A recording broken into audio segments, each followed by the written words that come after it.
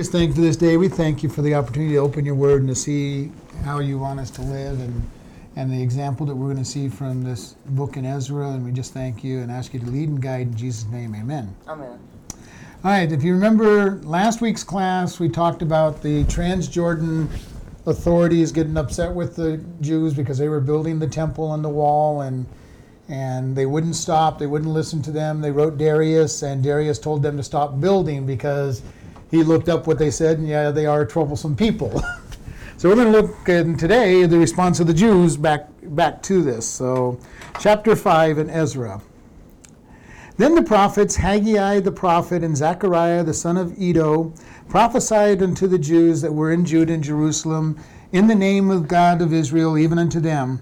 Then arose Zerubbabel the son of Shealtiel and Yeshua the son of Zoadak, and began to build the house of God which is in Jerusalem, and which them were the prophets of God helping them. Now remember, they've been told not to by King Darius. They've got a letter saying not to build, and here they are building. At the same time came to them Tatnai, governor of this side of the river, and Shethar-boznai and their companions, and said unto them, Who has commanded you to build this house and to make up the wall? Then we said unto them after this manner, what are the names of the men that make this building? But the eye of our God was upon the elders of the Jews, that they could not cause them to cease till the matter came to Darius. And then they returned answer by letter concerning this matter. The copy of the letter that Tatnai, governor of this side of the river, and Shethar-boznai and his companions, the Apharsachites, which were on this side of the river Jordan, sent unto Darius the king. They sent a letter unto him, therein was written thus, Unto Darius the king, all peace. Be it known unto the king that we went into this province of Judea, to the house of the great God, which is built with great stones. The timber is laid in the walls, and this work goes fast on, and prospers in their hands. Then asked we these elders, and said unto them thus, Who commanded you to build this house and make up the walls? We asked them their names also to certify thee, that we might write the names of the men, but they that were the chief of them. And thus they returned us answering, We are the servants of the God of heaven and earth, and build the house that was built these many years ago, with the great king of Israel built and set up. After that our fathers that had provoked God of heaven unto wrath, he gave them unto the hand of Nebuchadnezzar, the king of Babylon, the Chaldean, who destroyed this house and carried the people away into Babylon. But in the first year of Cyrus, the king of Babylon, the same king Cyrus made a decree to build this house of God. The vessels also of gold and silver of the house of God, which Nebuchadnezzar took out of the temple that was in Jerusalem, and brought them into the temple of Babylon. Those did Cyrus the king take out of the temple of Babylon, and they were delivered unto one whose name was Sheshbazzar, whom he made governor, and said unto them, Take these vessels, go carry them into the temple that is in Jerusalem, and let the house of God be built in his place. Then came the same Sheshbazzar and laid the foundation of the house of God, which is in Jerusalem, and since that time even until now has been building, and yet it is not finished. Now therefore, if it seem good to the king, let there be a search made in the king's treasure house which is there in Babylon, whether it be so that the decree was made of Cyrus the king to build this house of God at Jerusalem, and let the king send his pleasure to us concerning this matter. Okay, so now we're seeing the response of the Jews back. First, they were being attacked. And if you remember, they sent a letter to Darius saying, hey, these are troublesome people. If they build this, they're going to cause nothing but trouble for you. Search the records, and you'll find out that there are troublesome people. And he searched the record, found out, yes, there are troublesome people, just as we talked about. All those last kings were always rebelling. And so he sent a letter saying, stop them. Okay? And they did stop. If you remember at the end of chapter 4, they had stopped. Okay, so now that catches us up where we're on chapter 5. So the prophets, Haggai and Zechariah, and they're the minor prophets. They both wrote books that are in the Bible. They came and they prophesied to the people of Israel, and they said, basically, get started. Get back to building. You were supposed to be building, get back to building. Now remember, they had been told not to build. And yet the prophets come in and say, build. What do you think you're doing? You're being disobedient. And they're in a kind of a catch-22 because Cyrus told them to build. Darius has told them not to build. And so now the religious leaders are saying, get building. We're supposed to be building this temple. And so this is actually one of the very first examples of we are to do what is right in spite of what man tells us. If God says to do something, we're to do what God says to do. And that's the place where we're at in this world right now, with the world coming against Christianity in such a strong way. Christians have to make stands and saying, we're going to follow God's rules in spite of what man says. And in our early days of our country, that would have been sufficient enough for them to say, okay, follow God. In today's rules, it says go to jail or pay fines. And this is where we're at right now. We're going to be going to jail and paying fines for being disobedient and saying we're going to obey God. And just as the disciples did, we've got to obey God. You told us not to share Jesus, but we've got to do what we're told.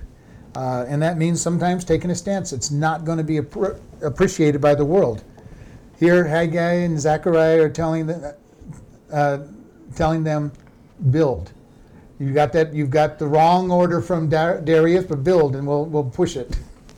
Okay, and so we're in a kind of an interesting place, and then said, then arose up Zerubbabel the son of Shealtiel and Yeshua the son of Zoadak, and they began rebuilding the house of God. Okay, the leaders of the people go and they start rebuilding again. And this is kind of an interesting because they're starting to rebuild in direct opposition of the current king's orders. And this gets you into the political side of all this. And earlier I said that you've got this area was called Transjordan, and this is in Babylon. They're on the other side, Trans-Euphrates, excuse me. I said Jordan, but it's Trans-Euphrates. Babylon's on the other side of the Euphrates, and all this land is what they called the Trans-Euphrates territory. And they've been sent back to Jerusalem to build, and the rest of the people in that area, just like there is today, caused troubles for the Jewish people coming back home and tried to stir up trouble for them. And they weren't ready to go to war because they had no authority to go to war, but they were not making it life easy for them. Just as it is in Israel today, they've been put in their country and they've got all these groups coming against them saying, you don't belong here, this isn't your land, and the Jews are saying, God gave us this land, it's our land. In 1948. In 1948, the land was given back to them, but it was their land even before, from 70 AD to 1948, the land was still theirs, it just they had been kicked out of it, so. But there's always been Jewish people living in that area. Even though people have moved out, there's always been Jews living there. So it's, but it's always been a battlefield, always will be a battlefield until God returns and sets up his millennial kingdom and Israel is established as the center of the world for 1,000 years. So it's, up until then, it'll always be a battlefield because Satan is trying hard to get rid of it. Because if somehow he could manage to get rid of them, then all the prophecies about Israel become unfulfilled and makes God a liar, and Satan wins. And so, but we know that God is not a liar, and he knows what's going to happen, and he knows the past and the future and all of that. So we know that what he says is going to happen, and that he will make sure that it doesn't get destroyed. And you think about this, it's really amazing that little strip of land has not been totally wiped out. Piece of land that from any hilltop you can see completely across the entire country of Israel, and they go hasn't been destroyed. Just a couple of major bombs have destroy it, and yet God will not let that happen. And so he's protected them now. He protected them at this point. So they start building, and of course the governors of the Trans-Euphrates are not too excited about this, and they come up and they're going, verse 3, who told you to rebuild? Now, we've got this letter from Darius that says, stop, why are you building? And this is what Satan will try to do to us when we do something for God. opposition will come up always. Whether it's a church doing it, an individual doing it, Satan will come against them and say, who gave you authority to do whatever it is you're doing? And very important, it's just like when we do the parade, we never ask for permission to hand out all the evangelistic material we do. We just do it. Right. And if they tell us that we can't, then we make sure that nobody else is passing out anything. And if they are, then we go in and we pass it out anyway. It is important that we do things for God. And this is where we get into a very interesting place nowadays. Everything is coming down really hard. There's people trying to feed the hungry, in the parks and in downtown area. And then the world is coming along and saying, well, do you have food permits? Do you have special permission to pass the food out to these people? They're hungry. And they'll go, well, you may be trying to poison them to get rid of them. Well, no, we're trying to feed the poor like we're supposed to. And you end up in a battle between serving God and what he wants you to do, and the state telling you can't do it. And this is becoming a bigger and bigger battle. The government wants to be in control of everything and trying to stop others from doing it unless you follow every rule that they get. And we see this in the marriage issue, the feeding of the poor, just doing a potluck can get you in interesting problems if you advertise it. And that's why we don't advertise it. We just have our potluck for anybody can come, but we don't advertise it anywhere because we're not going to try to get ourselves in trouble with the government. But the government wants to control, and this is Satan's way. Try to control everything. And there's certain places where you just have to say, we're serving God. If I'm told I cannot preach what God says about sin, then I'm going to preach about what God says about sin regardless. And if that means I end up in jail, I end up in jail. There's just no two ways about it because I'm going to preach what God says. I cannot bend my message to meet what people think is important. When we're sharing the gospel, we need to share the whole gospel. Because nobody really, the world does not want to hear that one sin sends you to hell. And that Jesus died so that you could go to heaven. That's not what they want to hear. It's a great message. It's an easy message. You take the gift and you're saved. As long as you totally believe that, each of those parts. But they want us to say, well, if you're a good person, you're going to be okay. No, you're going to end up in hell. And we need to make sure that we're giving that message in its complete truth. Not trying to whitewash it. And this is what a lot of churches are doing. There's a lot of churches that won't talk about sin. And if you don't talk about sin, you really have nothing to be able to preach a gospel for. Because the gospel has to have the sin to be saved from. Otherwise, Jesus died in vain. So we have to have both parts, and Satan will come along and saying, well, you can't do this. Here's your rules. You can't do this. And at that time, you have a choice to obey God or obey man. And here we look at this place and go, their next question in verse 4 is, what are the names of the men that make this building? Do you realize what they're trying to do here? They're trying to intimidate. We want the names. We're going to report you to the king. So give us the names of those who are doing this work. And we hear this a lot of times, even in our day and age. Who is doing this work? Who's speaking the truth? Give us their names so that we can make life difficult for them. That's enough sometimes to make people stop. Oh no, I'm not going to have my name published in some place where you're going to tell me that I'm a bigoted Christian Bible believing person. No, I can't let you do that. And they'll stop preaching. They'll stop doing whatever it is. And that's the first thing Satan does. Let us have the names of those who are there. Who's in your church that really likes this message? Who is the ones that are going out preaching this message? Tell us who they are so that we can make life miserable for them. And it's real easy in this day and age to make life miserable for somebody without even being known who did it. You just anonymously post something on the internet and it can go viral quick and easy. And this is Satan's attack on them. You guys are starting to work. Give us the names of these people because we're going to make sure Darius knows who to punish when he sends his army and sends his inspectors out here. And this is what they're trying to do. They're trying to intimidate. Verse 5, but, I've said every time I love the word but, or therefore. But the eye of God was upon the elders of the Jews that they could not cause them to cease till the matter came to Darius. Okay, so they were ready to, God gave them the strength to stand up and do what they were supposed to. And you can see that they're responding back to Darius. They're going, okay, Darius, and when we read later on, Darius, you said not to do this, but Cyrus told us to, so search your records and see if Cyrus told us, and then you tell us what you want to do. But until that time, we're going to keep working. It's kind of challenging to tell the king that, mind your own business, search the records, and then tell us what you think we ought to do. They were being very nice, putting it in all diplomatic language, but that's really what they told Darius.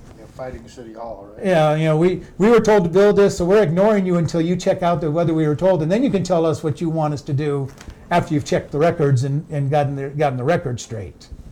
Because they only got half the record in the first time.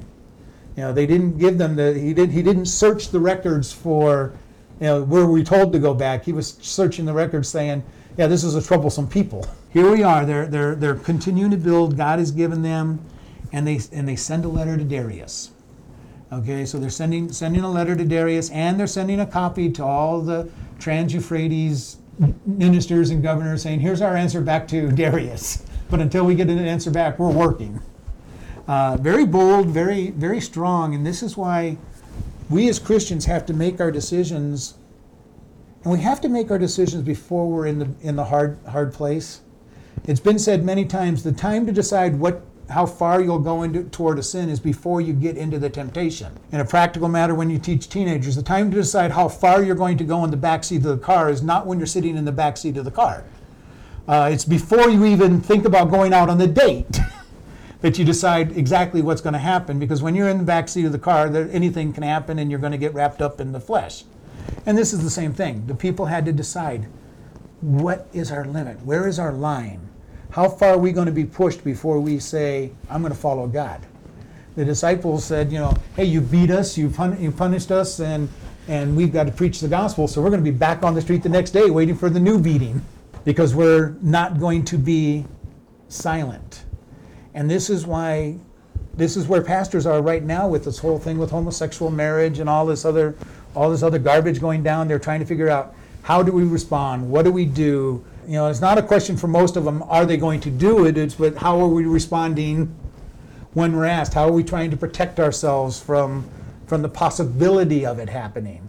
Some churches are getting really strict. They'll only have marriages for people that belong to the church, that are members. They're tightening down and just saying, well, no outside marriages, and we'll know who, and you can't be a member without having the right standing. And so they're handling it that way. Each pastor, each person has to make their decision. What is my response? How am I going to respond? And for me, I've already said it. I'm not marrying anybody that's a homosexual that wants to get married to another individual of the same sex. That's not going to happen. And they can do what they want with it. Besides the fact that they're going to have to go, anybody that I marry has to go through a 6-week premarital course anyway, so it's not likely that they're going to like anything that I say to them anyway. Because I've scared off 3 people who wanted to get married because of how serious I make them understand that marriage is. Marriage is something you do once and don't change again.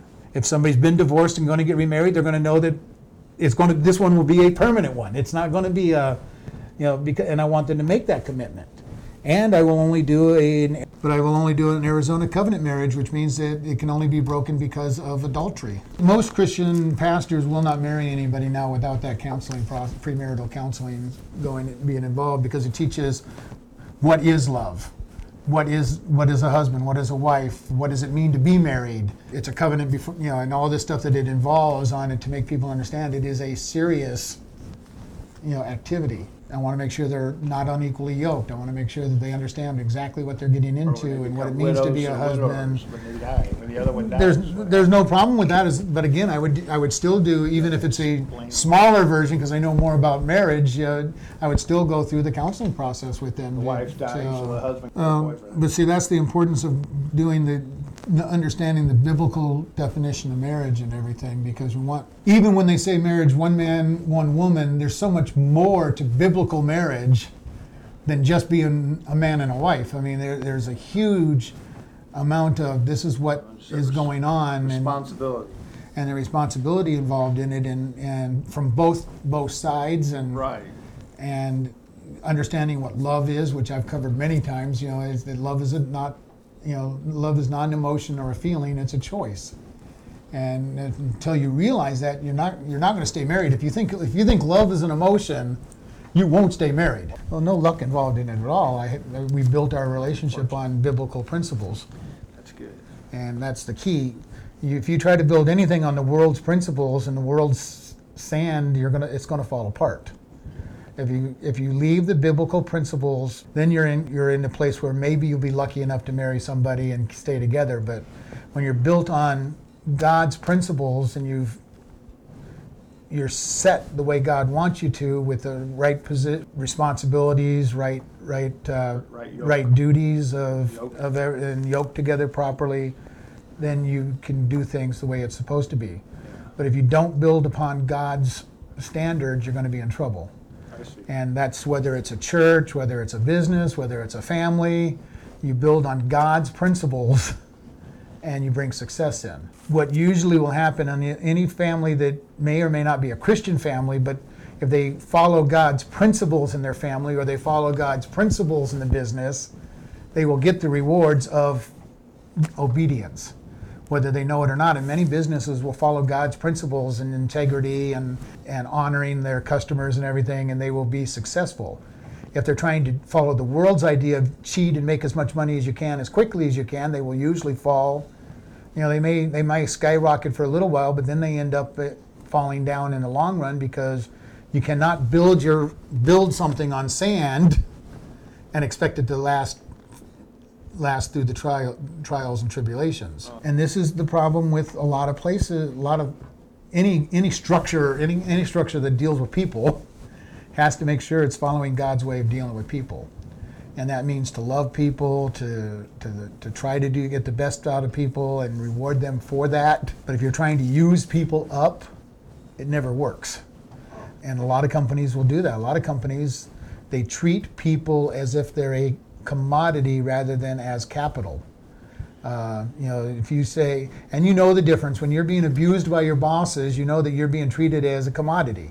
Get as much as I can out of you, throw you away and say next. I've always treated people as if they were the most important asset of the company, and that without them nothing would get done, and I'll get as much or more out of the people than the ones that are trying to abuse them, and I'll get to keep them a lot longer because I respect what they're doing. And that's what we want to see in a church. We want to see people being respected and growing and being developed in what they do in the church. And this is why it's important that we see this going on with people. And a lot of people are afraid, because the pastors are to be the servants to their church. We're not, you're not, as a pastor, you're not the one that's being lifted up and elevated and saying, look at me, and, I'm the greatest thing since sliced bread. No, we're the servants of the church, which means a good pastor is out there cleaning the toilets or doing the weeds. Now, maybe if the church gets big enough and other people say, well, Pastor, we're going to do these things, that's great. But then as you get bigger, there's more responsibilities to the people. So, and the key to this is there are pastors who come in and they think they're the greatest thing since sliced bread. You're to bow down to them and elevate them and give them all respect. And they might get a little bit at first, but in the long run, it's that servant leader that actually is going to get blessed, by their people. They're going, hey, we recognize you and help you. And this is why they do things like Pastor Appreciation Month and everything that go out. Where the pastors are given special recognition. At College Park, they always took a special offering for the pastor and gave it to him at the end of the month. And you never, the key to this is what are people wanting to do. And I love it when I see a pastor who wants to serve people, because that's the way it's supposed to be. Let me help you. Let me get this. And I've also seen pastors on the other extreme that want to be served. Go give me all my drinks. Give me this, give me that. And they expect to be served. And maybe they're good. Maybe they might even deserve it. But if they actually served their people, they probably would get it a lot easier than the expectation. Yeah, the priest that went to the lepers and stayed with the lepers and became a leper and died, but he was... there's a lot of Christians that end up doing that. They helped the people out because they were living in a sewer. Built their quality of life up. Yeah.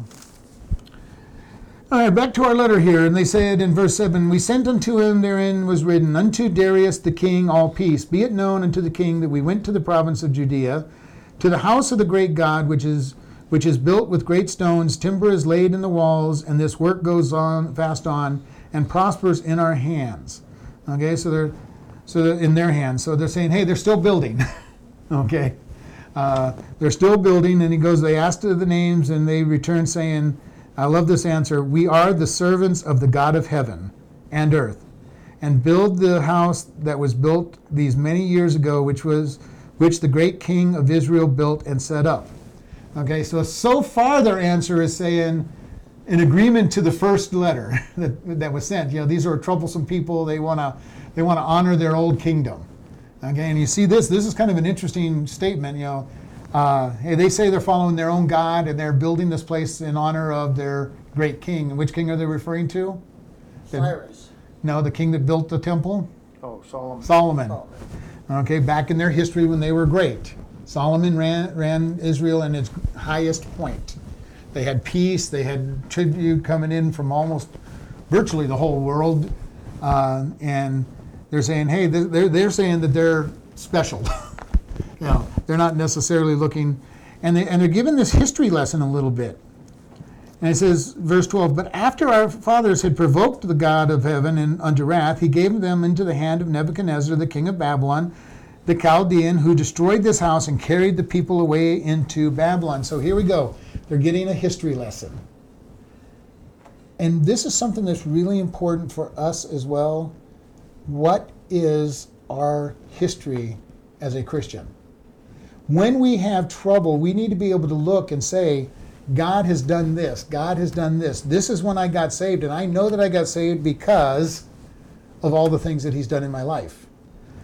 I know that I got changed and I became a new creation when I was 10 years old because God did a mighty work in my life and took away the majority of my temper.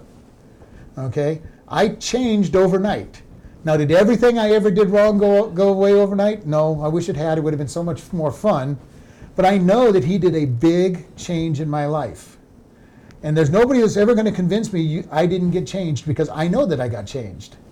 I know that I gave out the gospel and evangelized people. I know that God has blessed me in various areas and gifted me in certain areas, and I've watched him develop those. I've watched him work on changing me by putting me in hard places and then leading me out of those places and helping me through. I know, and there's all these little landmarks in my life that said, here God did something, here God did something. And my challenge for you, if you don't have landmarks in your life, is find those landmarks. Know when God has done something in your life so that when you get into the hard trials of life, you can go back and say, here God, here God, here God. Because when you're in the midst of a real hard trial, it's sometimes very hard to think that God is doing anything. Because we as humans have this big problem of, what have you done for me lately mentality. Okay, God, I know you've done good things, but, where are you now? And we need to be able to look back and say very clearly, here's what he did, here's what he did, here's what he did, so that we know that he's still working. That's the purpose of the scriptures in many cases, is so that we can say, God, you did this in this person's life, in this person's life, in this person's life. Now, it's very valuable to be able to see it in the Bible.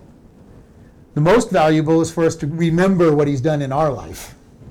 Because when we get into this depression of, God, you're not doing anything, we can put ourselves into a real bad place, forgetting what God's done. And that's why in Psalms, so many times David and the other psalmists said, remember all his benefits. Remember what God has done. Remember. And that thought is all through the scripture. Remember. Go back to what God has done and remember. And the history was oftentimes going through, you go through the Old Testament and you'll see them all the time talking about, and God delivered us out of Egypt by great miracles, and God did this for us, God did this for us, and it's the idea of remember. Remember what's been done. And I challenge people to read biographies of Christian missionaries and great leaders and see, because those will put benchmarks and remember. The more we can remember about God, the more we can do personal is the best. Okay, because that shows us he's still doing things. And we've got to be able to remember He is still doing miraculous things. And I love watching just the little miracles that God does. Like going on a end of the month covered dish dinner and looking up there and there's not very much food. Okay, God, here's a chance for a small miracle. Everybody's going to be fed, and we're still, and they're not going to go away hungry. And we haven't run out of food at any of those times that I can remember. The food may be gone by the time we're done, but we're really not running out of food. And I don't think anybody's ever gone away from an end of the month dinner hungry. And there's been times when I've wondered when I've gone up there, when there's just a couple of pots of stuff up there, and there's 30 of us standing in front of all of that, and God, and I think it's a miracle in my estimation. He stretched the food or dropped people's appetites or whatever it took, but everybody had food to eat and went home full. Yeah, happy, full, and it's not that we said, oh, you can't eat very much, it's go eat, and God provides even a little, and you go, well, what's so big a deal about that? Well, to me, that's a pretty big deal. Jesus said 5,000 with five loaves and 3 fish. We're not trying to do that for him, but this little miracle is one that I've seen over and over in my lifetime, where you have a very small amount of food and a lot of people, and everybody gets stuffed, and there's still that little bit at the bottom, or the last person gets to scrape the last bit out, but they're not hungry when they're gone. And and you say, well, big deal. What kind? Well, it's feeding is a big deal. Oh yeah, thank you for the card first. Oh, okay. I saw Matt today too. Speaking of hungry, Matt seemed happy and Sky's happy. So we look at this and say, what does God do for us? And we need to be able to see. And that's why one of my favorite hymns is "Count Your Blessings," and I love that. Count your blessings, name them one by one, and it will surprise you what the God has done. We can concentrate on all the bad that's happening to us and put ourselves in a depressed, terrible state, or we can look and say, what is God doing in my life? What is He doing around us, and join Him? And that's that was what Blackaby in Experiencing God said. Look around at what God is doing and join Him in what He's doing. And too often we want to say, God, I'm miserable over here. Come and help me out. And God's saying, we're doing lots of things over here. Why don't you just come over here and join us? And if we join Him and we count our blessings, then we stop focusing on all the bad. The other way of saying it is, if you're really having a hard time, help somebody else. And you start forgetting about your problems because you sit down and you're helping somebody else. You realize that your problems aren't that bad. And that's usually what ends up happening. Wow, I was really worried, but my problem's nothing compared to this poor person. And that comment was made at the last pastor's meeting I went to because this church was having a really hard time. And one of the guys goes, I thought we were having a hard time in church, but you guys are really having a hard time. I feel sorry for you. We'll pray for you. And it makes you feel better. And you do. You go, wow, and because I can concentrate on all the stuff that's not going on right around here. I can concentrate on the great things that God is doing here. Glad we don't live there where that disaster happened. And God is doing so many good things here in Chloride that I'm going to concentrate on what He's doing and doing the good, and saying, God, you're blessing. You're doing this. We're seeing people grow. Am I disappointed that only 25 people come out on Sundays? Yes, but God has people here that He wants here. And eventually, when God figures that it's time, we'll start growing and get more people in here. But until then, He's given us hundreds of people online listening to us. He's given people that are growing here, being ministered to here. I will never have any problems with being able to minister to whoever is available, because that's what God's given. And so we look at this, and they say they're going to continue, and that says, here's their history. They've been troublesome people, but here's their history. They were disobedient to their God, and their gods put them into captivity.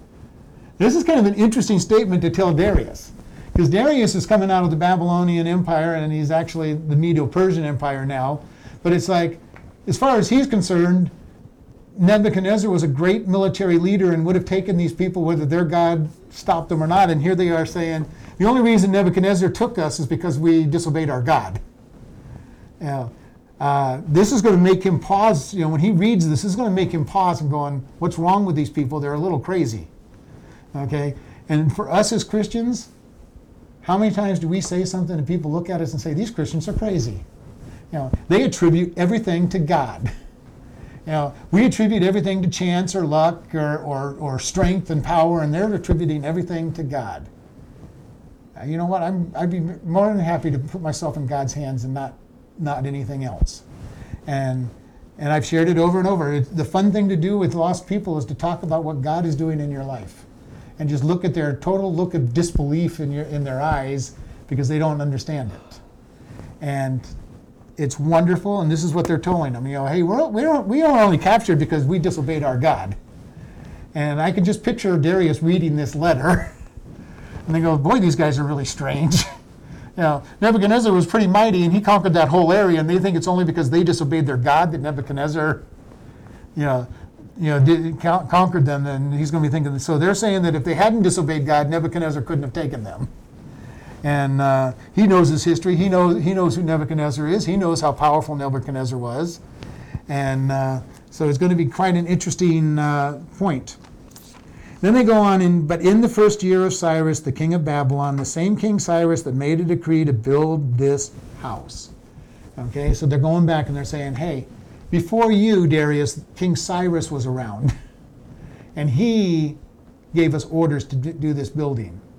He gave us this order. We're working on his authority right now. And it says, and the vessels of gold and silver in the house of God, which Nebuchadnezzar took out of the temple that was in Jerusalem, brought them into the temple of Babylon. Those did Cyrus the king take out of the temple of Babylon, and they were delivered unto one whose name was Sheshbazzar, whom he had made governor. Okay, and we know that the items out of the temple were taken. They were put into the temple of Dagon in Babylon. And then remember, why did Babylon fall? Does anybody remember why Babylon fell? Belshazzar took the golden cups and everything out of their temple, and he drank wine and celebrated their gods with God of Israel's utensils. And then remember that there was the handwriting on the wall. Many, many tekel upharsis. And Daniel came in and said, you've been measured and found wanting, and that night Babylon fell. Okay, in the 7th chapter of, 6th or 7th chapter of Daniel. Okay, he celebrated his gods with God's items. And the Babylon fell to the Medes and Persians that night.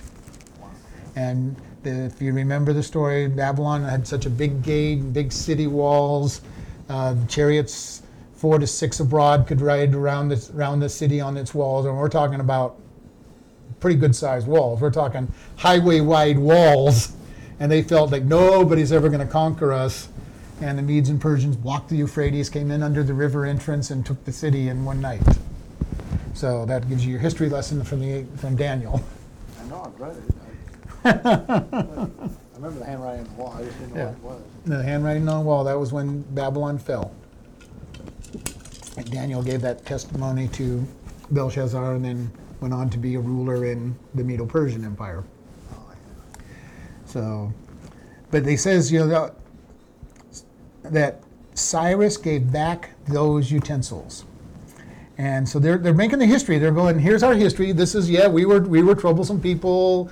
Yes, and then, we disobeyed our God. He put us into captivity, but Cyrus sent us back, okay, and gave us the stuff. So verse 15, and they said unto him, take these vessels, go carry them into the temple that is in Jerusalem, and let the house of God be built in this place. Okay, so, and remember, this is the command that they were given. They weren't commanded to build a wall. They were commanded to rebuild the temple. Now, the rebuilding a wall is part of building a city, because you don't build a city without walls in that day. So they're basically expanding upon what they were told to do, but you couldn't protect the temple without the wall around the city. If you built a temple with all this gold and silver and you didn't build a wall, then you'd have marauders riding into your temple and taking away all your gold and silver, so you have to build a wall. And that's how they're thinking. Okay. Now, they weren't commanded to build a wall, but they also weren't given an army to protect the temple, so they need a wall.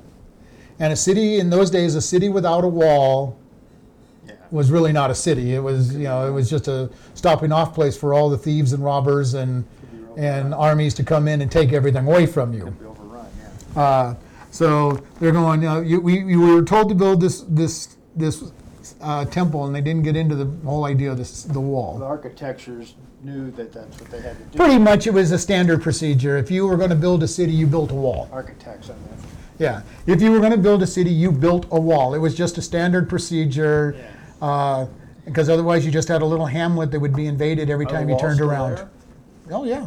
walls The are Wailing still- Wall is still there. Oh, the Wailing Wall. That's part of the walls of Jerusalem, the Wailing original Wall. Jerusalem. So they had the, Yeah, some of the wall is still there. Not much of it, but some of it. But all across the Middle East and Arabia and all the Arabian Peninsula, all those cities in the old parts still have the walls standing. well, they were very experienced in building the pyramids and everything else. And lots of European cities still have the walls that defended their cities around the you'd have your castle, a wall around the castle, and with some shops and stuff inside the wall, and that when you got attacked, all the people from the buildings outside ran into the walled part of that, and they protected themselves. And the castle would also have a separate wall. Moat or something. But this was standard procedure. You didn't have a city without a wall. Right. You had to be able to defend your people, and the wall was essential for defending your people. And so they're just building a wall as part of rebuilding the temple. Verse 16, then came the same Sheshbazzar and laid the foundation of the house of God, which is in Jerusalem, and since that time, even unto now, it has been in building and is not yet finished. So they're going, we're still building, we're going to keep building. It's not finished yet. And then on verse 17, now therefore, if it seem good to the king, let a search be made of the king's treasure house, which is there at Babylon, in which it be so that the decree made by Cyrus the king to build this house of God at Jerusalem, and let the king send his pleasure to us concerning this matter. So they're going back. Remember, we ended chapter 4 with, search out the records and see that these people are troublemakers. These guys are saying, let's give you a different query. Search out the records and see that we were told to come back. Okay, and if you think about computers, if you write, you get back the information for what you searched for. And this is why some people are really good at doing things like Google, because they know exactly how to write in the search, phrase the search to get what they want. This guy that is- And if you search for the wrong material, you don't get the answers you're looking He for. likes Google. And I like Google. I can usually find what I want pretty easily by Googling. But this is kind of, this is long before computers, of course, but this is basically what they're saying. Change the criteria that you're searching for. They told you to search and see that we're troublemakers, and you found out, yes, we're troublemakers. They even admitted it in their letter. We have been troublemakers in the past. But search the records and see, not only that, but Cyrus told us to come back. And we're just doing what we were told to do. And so they're saying, go back. Go back and research your records looking for different answers. Because the scribes were just as good as the search engines. They were told to go look and say, was Israel troublemakers? That's what they were looking for. They weren't looking for every other reference to Israel. They were just saying, go back and see, is it true that they were troublemakers? And they're going to go back and they're going to go, yeah, these last 3 kings of Israel, they were troublemakers. One just totally rebelled against us and wanted to go to war. One hired Egypt to come against us. And they're finding out all this information, saying, "Yeah, they're troublemakers. They spoke true." And so this letter is saying, "Hey, go back and research. Search again, but use this criteria. Look for Cyrus telling us to go back, and that the fact that he gave us everything we needed for the temple." And sometimes we need to help people understand and redesign their beliefs. And I've said this before. How many times have you ever heard somebody believe, well, how can you believe that old, out-of-date book? It's archaic. Well, the very first thing I know when somebody says that, they have never read the Bible. If they say the Bible is archaic, they have never read the book. Because you read the book and it speaks just as if papers were being written today, and you see the same things. You see the same sins. You see the same direction we're going. Because man does not change. Satan does not change. So we want to sometimes have to redirect people and saying, are you sure that you believe that?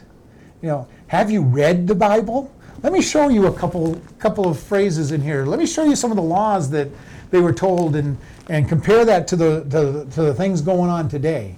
Let me show you what God says about this. Let me show you that God said this and what psychology today has come out with on the latest report, and see that God said it 4,000 years ago, and they're now done a study to prove what God said 4,000 years ago.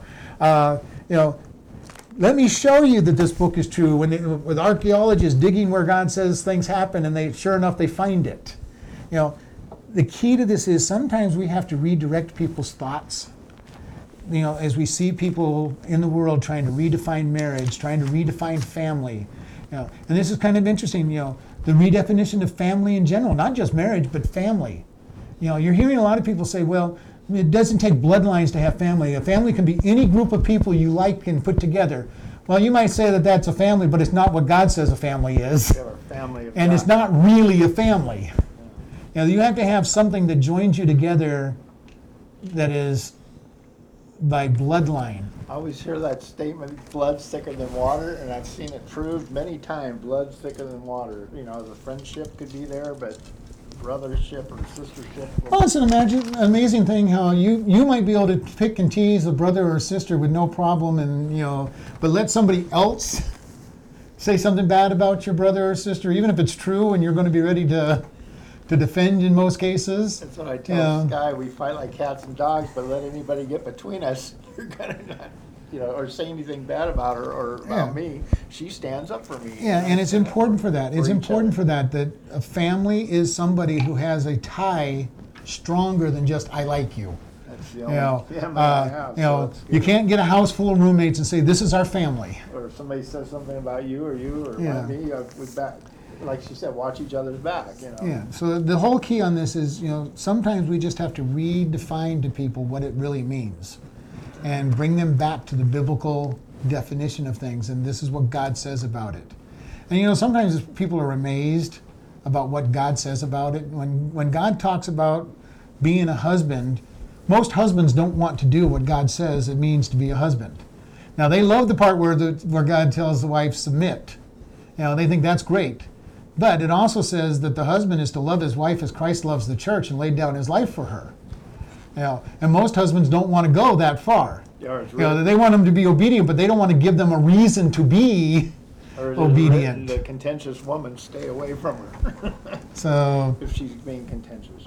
But God is saying this is something that's important, and if we do things God's way, life is much easier. The more we do things God's way, the better off we're going to be, the easier life will be as we look around and we see Him blessing and honoring and correcting. We've talked about tithing, and God says give the tithe and give it first, and people say, well, there's no way I can tithe and survive. Well, I'm going to contend that you can't afford not to tithe and survive. And it's very important that we honor God. God says that we're to build up one another or to edify one another. And I've heard people go, well, you can't make that person feel good. They'll cheat you. I'm sorry. God says build them up and edify them. And you know what? Most people want to live up to that edification. Most people don't get puffed up and built. Most people, when they're said, something good about them is said, they will want to live up to that belief, not take advantage of it. Are there a handful of people that will take advantage of? Of course, there's always the exception. But the majority of people, you tell them that God loves them and He wants them to be, continue in the good things they're doing. They want to live up to that. If you tell a drunk, well, we're just waiting for you to fall back down again, they're going to fall back down again. But if you say, I am so proud that you've given up and that given up your drinking and you're coming to church, and for the most part, they're going to want to live up to that praise. You tell somebody who's coming off drugs, I'm happy you're coming off that. Keep working on it. God loves you. He'll give you the strength to get by. They want to live up to that. It's all feel better. There's that feel better part, but there's also that innate desire to live up to the high expectations of people. And we see it also in the business world. When I would hire somebody and I would think, wow, I just hired a really good person. This person's going to be really good. About 90% of the time, if I had that opinion of somebody, they lived up to it. Now, I don't know if I subconsciously put more effort into them living up, or if I, gave them more chances because I expected them to be able to be better, or what it was, but they almost always lived up to my high expectation. If I hired somebody, this is just a fill-in person, they're going to be gone in 6 months, but I just need a body in here. Most of the time, they lived up to that expectation, or down to that expectation, whichever way you want to look at it. They didn't work out, and they were there just for a short time. And there's been studies on that, where teachers have been told this student's been tested, they're a really high potential student, and all of this and those, and you subconsciously put time and effort into those people without even meaning to a lot of times, and they succeed with what you expect. And so my expectation is as much as possible biblical. Good, high expectation of people. Now, does that mean everybody's going to meet it all the time? All the time? Never. But do they keep making progress to getting there? From what I've experienced in my years of working with people, yes. They will usually strive to, you think I've got the capabilities, you think I can be loving, you think I can read my Bible, you think I can teach, you think I can serve God in a greater way, or I can do this, and people generally will live up to it. Will there be ups and downs and failures and all of that? Absolutely. But you just keep encouraging them. And this is why it's important. Do we have a biblical view of people? Yes, I know people are sinners and they're going to fail. But I also know that God changes lives, and that they are a new creation in Christ, and that He's going to crucify them. So while I know they're going to fail, I expect to see them making progress in a crucified life and growing. And that's why when people want to tell me all about the bad history of somebody, I don't want to know about the bad history of somebody. Because I'm going to see them not after the flesh, but who God says they are. And that is, if they're in Christ, they are in Christ. They have the potential to be good and perfect because they're in Christ and being crucified. Will they ever get to being good and perfect? No. But I watch people and see that movement to that area. And and I've shared with people, would I leave my wallet laying around the church for anybody to get into? No. I don't trust sinners that much. I know that the church would be a safer place to do that than most places, but I'm still not going to tempt people to go out and be tempted to steal. Would I recommend that a woman leave her purse just sitting out in the sanctuary not being watched? Absolutely not. Yes, it's a church. Yes, it should be somewhat safe, but why tempt people to fall back in their sin? Am I going to leave the doors of the church open 24/7? Come on in and pray whenever you want and just take whatever you want out of the church? Absolutely not. If I'm here, yes, come on in, play the. Some churches do, though. And there are churches used to. There are very few churches that do that anymore. Because too many people are stealing even from the church. I went in one middle of the night one night and started playing the organ when I was a kid. I was going to school there, so I snuck in. Anyway, I got caught, but it was still, I did it, and I didn't do any damage. I didn't do anything but play the organ. But most places, there was a time when nobody would dare steal from a church. But because people don't have the fear of God anymore, they have no fear of stealing in a church. And because there was a time when you knew that God was going to come after you if you did something in the church, and He's still going to come after you, you just don't recognize it anymore. That's sad, huh? But He is the one that will discipline people if they want to come in and steal from the church. But I'm not going to open the doors and make it easy for them to do. Right. Because I have enough sense to know that people are sinners and they're going to sin. That's why you're never disappointed. I'm never going to be disappointed when somebody misbehaves. I know the Bible. My hope is that they won't. My hope is that they've grown and been crucified enough to not. But I also know that they're sinners. And I also know that I'm going to sin, that I'm going to disappoint people. So that's why I really want them to understand, look, we're all sinners. We all are going to disappoint each other at some point. I am going to say something caustic to somebody that's going to upset them at some point because I am a sinner. Will I be meaning to do that? Not necessarily. I might at that moment, but I'm not looking to hurt people, but I know that it happens. When I've had a pastor in the past get kind of caustic or sarcastic with me, I don't take it personal because I know they're a sinner, and we're just going to have to work on forgiveness at that point. But we've got to be able to love one another. Jesus said, they will know you're my disciples by your love one for another. And when you come across somebody who claims to be a Christian but has no love for people, then I come back to this and saying, Jesus says we'll know each other by our love. Now, do I expect perfect love from everybody? No, because I know we're not going to have perfect love. But there should be that love for one another, and that's why I enjoy watching how this church has changed over time. People around here now stand around talking to one another. 2.5 years ago, 2.75 years ago, it was get out of the church as fast as you can. And there really wasn't a lot of love in this church for one another. It was like, we all know each other after the flesh. We know we're a bunch of terrible sinners and we don't like each other. And, and I've watched that generation of Christ being moved in here and seeing the change and seeing the love and knowing that people are growing in Christ and that this church is growing in Christ. And, we got a long ways to go, but we'll always have a long ways to go. No matter how far we go, we'll still have a long ways to go. And each person that's growing in this church has come a long ways, and there's still a long ways to go. I've been following for 44 years. I've come a long ways, and I've got a long ways to go, more than most people realize. And I've got a long ways to go to grow. And yet, we all will see each other, and we want to take pleasure in that growth. We want to edify one another, build one another up, and see God bless. Because I am so pleased watching people, grow in Christ. And know people are going to fail and going to crash and everything, but knowing that God's going to lift them right back up. We're going to keep loving them. We're going to keep forgiving. We're going to keep doing what it takes and watching people grow. And hopefully everybody will keep doing the same thing with me, forgive me and edify and build up and know that when I make a mistake, it's not on purpose, I'm just a sinner. And we just look at that. But as you say, it makes it so much easier because when somebody does something wrong, I'm not going to get all bent out of shape because I just know that they're being who they are. Not who they should be, but who they are. Who they should be is in Christ and living in a perfect realm. But I know that we're sinners and we're going to have problems. And it's an opportunity to show love and forgiveness. Let's close in prayer. Lord, we just thank you today. We thank you for each person that's here. We thank you for those who are going to listen on the internet. We thank you, Lord, that you can give us the strength to push on even against the assaults of the enemy and Satan, Lord, that you will honor and protect. And we just thank you and ask you to go with us in Jesus' name. Amen.